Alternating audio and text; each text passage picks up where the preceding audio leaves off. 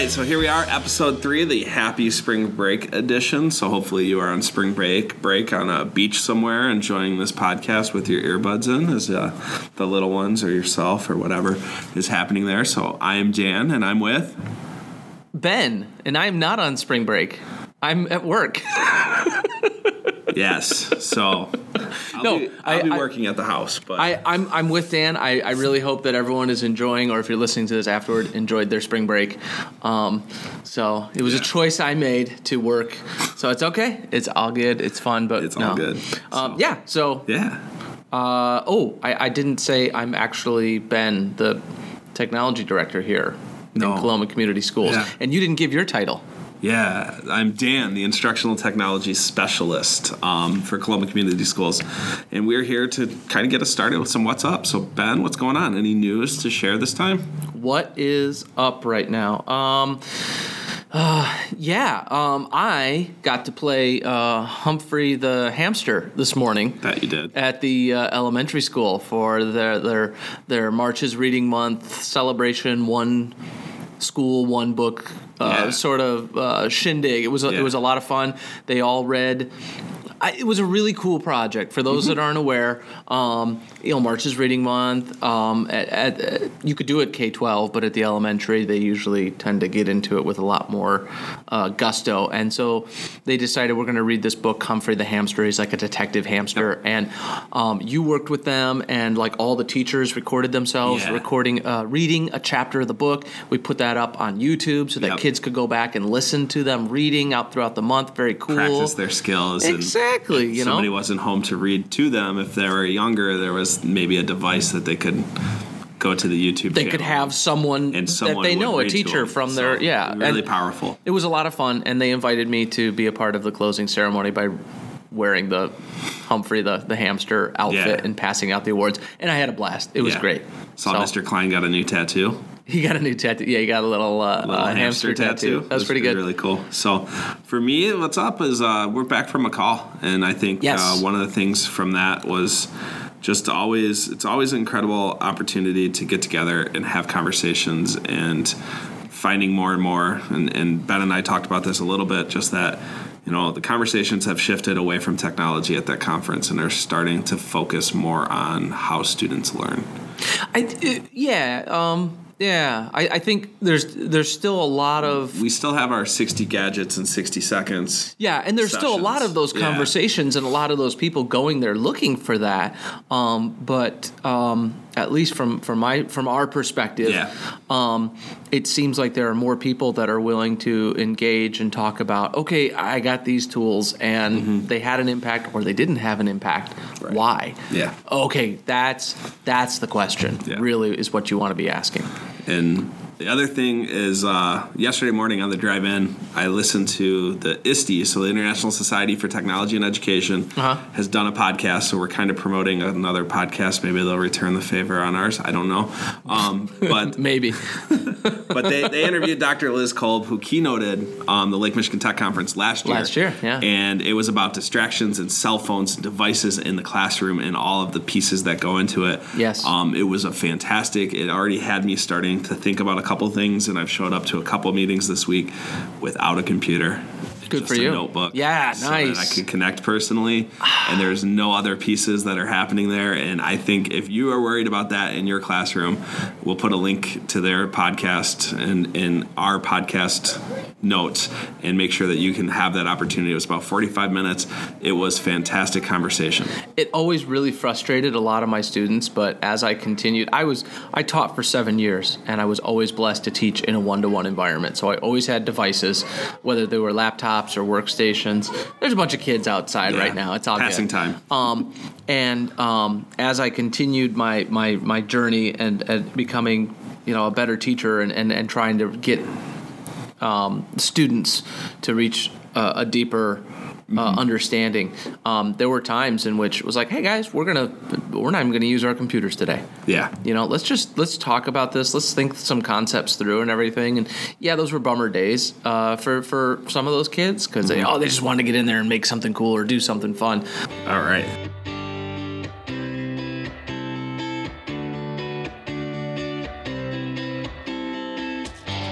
So just a couple distractions there, but we got back. So now, after that, we have our time for some rapid fire questions. You complained to me last time that we only answered one question, or is it a series of 3 questions? I didn't complain. It was a critique. It was a constructive criticism. Man, geez, throw me under the bus. So we got a handful of questions here for Ben to answer. First one comes from Mike Glassman, our computer technician, and it is, what is the definition of technology according to Wikipedia? Definition of technology according to Wikipedia, I'm not sure because someone might have just changed it this morning. I don't know. That's a Wikipedia joke. Okay, so I actually used to teach an entire unit about this because it's actually in the social studies standards for like 3rd or 4th grade or something like that. So definition of technology, any product or a process or tool that human beings have developed to make work more efficient. So a computer is technology. Right. A microphone is technology, but a piece of paper is technology. A pencil is technology. Right.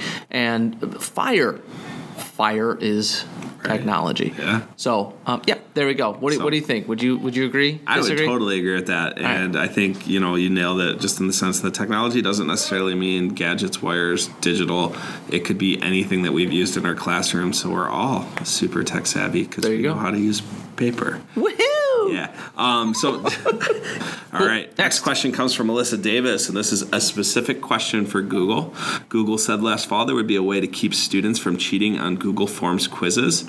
Is that available, and how do we enable it on our quizzes? I am only a Google Educator certified level 1. Maybe that's something that happens in the level 2 certification. So Google has been working on that. First they just had Google Forms. Right. And then they said, hey, teachers are using these for quizzes, right? And so there were add-ons like Flubaroo and things like that you could use to lock them down. And then they actually said, okay, now you can create a quiz. You can create a form and say, yes, these are the correct answers. So I don't know yet, but if there is a way to enable it, I'm all for it. I'll enable it. Well, I think you already put us in for beta. I think I sent you an email like 2 months ago. Yes. That popped up. It's a beta program right now. So, Melissa, if you're listening, it's coming. We don't have access to it just yet, but it will make it so that the kids, in theory, cannot leave the tab they're in for taking that quiz. Yes, so ignore everything I just said. Dan, I totally vividly remember this now. I have so many emails flying in and out of my inbox. But yes, I do recall us talking about that, and I did sign us up for the beta thing as soon as it's available. When it's there, we'll get it out to you, and we'll be able to use it. So again, this summer will be a good time. Come to, if it's out in time, come to the Lake Michigan Tech Conference and we'll have a learn about it. We'll have a session on it. So, all right. Wendy Trimbley wants to know how much wood would a woodchuck chuck if a woodchuck could chuck wood. Well, geez, Wendy, as much wood as a woodchuck could chuck if a woodchuck could chuck wood. There you go. Perfect answer. Done. All right. I put one in. What's that? I don't know if that's fair. What? What's your favorite ed tech tool and why? My favorite ed tech tool and why? Yeah. My favorite ed tech tool is Keynote. Which Apple Keynote. It's Apple Keynote, which if anyone here in district wants to use, you can. You can go to iCloud.com and sign up for a free Apple account, and you can use Keynote online. I personally love it because it allows me to do things with presentations that I cannot do in any other presentation software. And I know someone out there is going, actually, and I get it. If you love Google Slides and PowerPoint, you can do all sorts of awesome things. Personally, though, like what I can do in Keynote is just have a whole heck of a lot of fun, and it's difficult for me to replicate that in Slides or PowerPoint. So there we go. Yeah. Okay. That's fair. Yeah. We did go to a presentation though last week. Google Slides versus Keynote. And you saw firsthand some of the cool stuff that Keynote does. The magic move. No, I'm familiar with Keynote. Let me tell you. Like I used a lot of Keynote in the past. Yeah. That having been said, Google Slides represented very, very well. Google Slides won. Google Slides won by 1 point. So, but But Magic Move definitely was. Yeah. Like, I thought that was going to seal the deal, but. Yep. Yeah. Anyways, last one. Yeah. Android or iPhone, which is best for Kim Kabatsky? Didn't we talk about this before? We did, but I just want... This is a good one to always just come up because obviously iPhones are better. I'm laughing because I'm sure our technician is listening, and I do that on purpose just to rib him. Honestly, do what you want. You know, if you love the Android experience, if you love being able to control every single, facet of your device, your phone or your tablet, and like, I want to get in there and I want to get into the settings and I want to do this and I want to have it exactly the way I want it. That's awesome. Go for it. Get an Android. Yep. An iPhone is like... Yeah, you're not going to be able to fine-tune things as much. The experience on that is going to be more of, hey, I don't want to worry about all that stuff. I just want to, they always say iPhone, it just works, right? But the idea is, hey, I just want to go ahead and do a few things. Mm-hmm. You could still do all your Google stuff on an iPhone. Yep. And in some cases, sometimes the Google experience is better. I have found, me personally, I like the Google experience a little bit better on for some of the apps on iPhone, but yeah, it's your own personal preference. That's the key, personal preference. So I would agree with that. All right, so Stump Us. Last week we had Pete's question about commercial radio. Yep.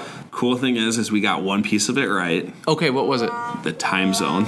The time zone. It was in the Eastern time zone, right? Yeah, so we said New York City, Eastern time zone. Done. So that was about where we stopped getting things right. All right. So it was AM, but they didn't really have a difference. Oh, that's right. We did say AM. Yep. So we got that too. They didn't really have a difference there. But basically what happened is I used Google. We weren't allowed to Google before Pete said so. Sure. Yeah. But what it came down to is the first commercial radio license was KDKA of Pittsburgh, Pennsylvania. KDKA. And they used the radio to broadcast for the very first time on November 2nd, 1920, to announce the winner of the presidential election between Warren G. Harding and James M. Cox. That is awesome. So, and with a little bit more Googling right here, right now, KDKA TV, CBS Pittsburgh is still on the air, because we were also wondering I thought it was an NBC,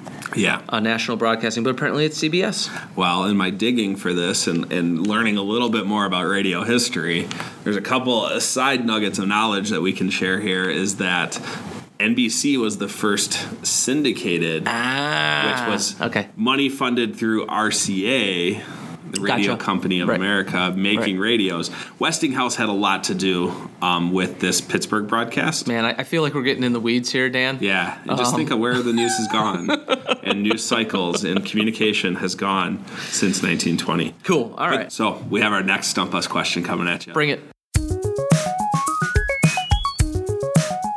One that I know stumps me, and it may not stump you. All right, but when I looked at it, I was like, I have no idea of the answers. Do it. So Melissa Davis sent us in the Harry Potter series, what are the 7 horror? I can't even pronounce that word. So that's where I'm at with my Harry Potter knowledge. This is so funny because it's a running joke in the technology department, because like Dan is like the biggest reading nerd. Like he just reads and consumes everything. It's like, oh, awesome. So what do you think of Harry Potter?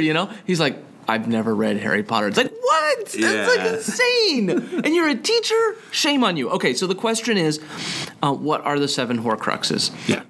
So for those of you that aren't in the know, the big spoiler alert, by the way, for all of this stuff, if you haven't read. Sorry, Dan, you're going to know this. Oh, no. So the big bad evil guy in the Harry Potter series is Lord Voldemort. Okay. His actual name is Tom Riddle. But when you're an evil guy, you got to come up with a Darth Vader, Lord Sidious, all that stuff. Anyways, so he he practices the arcane dark arts that no one's supposed to, right? And he manages to split his soul into several pieces, something that was banned eons ago in the wizarding world because it totally just messes with your mojo, you know? So anyway, so he splits his soul and then embeds them into these magical items in an attempt to gain immortality, right? Okay. Because when his physical body then dies, it still lives on, this little piece of his soul, and the idea is then through some magical means later, he could regain his form. So the 7 Horcruxes, let's see. One of the Horcruxes is a ring. Okay. There's a ring that Dumbledore carries around. Another Horcrux is actually the first Horcrux to be discovered is his old diary from his time at Hogwarts. He had a diary that he embedded his memories into. Another Horcrux is the Basilisk, which is this giant snake that lives underneath Hogwarts. No, not the Basilisk. Sorry, the Basilisk was not a Horcrux. A snake, Nagini, that he is always with him. So, oh my gosh, I almost dropped the ball on that one. Okay, so we've got those 3. What are the other Horcruxes? Crud. This is, oh man, I'm not going to get this. It's been so long. I read all of these I was working at Forever Books in St. Joe when these came out. Yeah. And in the summertime, in addition to my teaching. And so I read all of these, and now I hate that I'm not getting these. There was a gem. There was like a little gemstone that was there as well. So let's see. So what do we got? We got the ring. We got the diary. We got the snake. We got the gem. That's 4. That's 4. Holy cow! There were 7 of them. Jeez! All these Horcruxes and everything. One of them was Harry himself. Harry was a Horcrux. He was an unintentional Horcrux because Voldemort did this really nasty killing curse, and it sort of backfired. In the process of backfiring, he didn't realize it, but it sort of split a little piece of his soul in, and so they always had this connection. So Harry himself was a Horcrux, and then... That's 5. I forget. Wow. I forget the other 2. 5 of 7. 5 of 7. That's all I got. I'm so sorry. And I am still at 0 of 7 because I did not understand much of what you were saying. There we go. So we are there.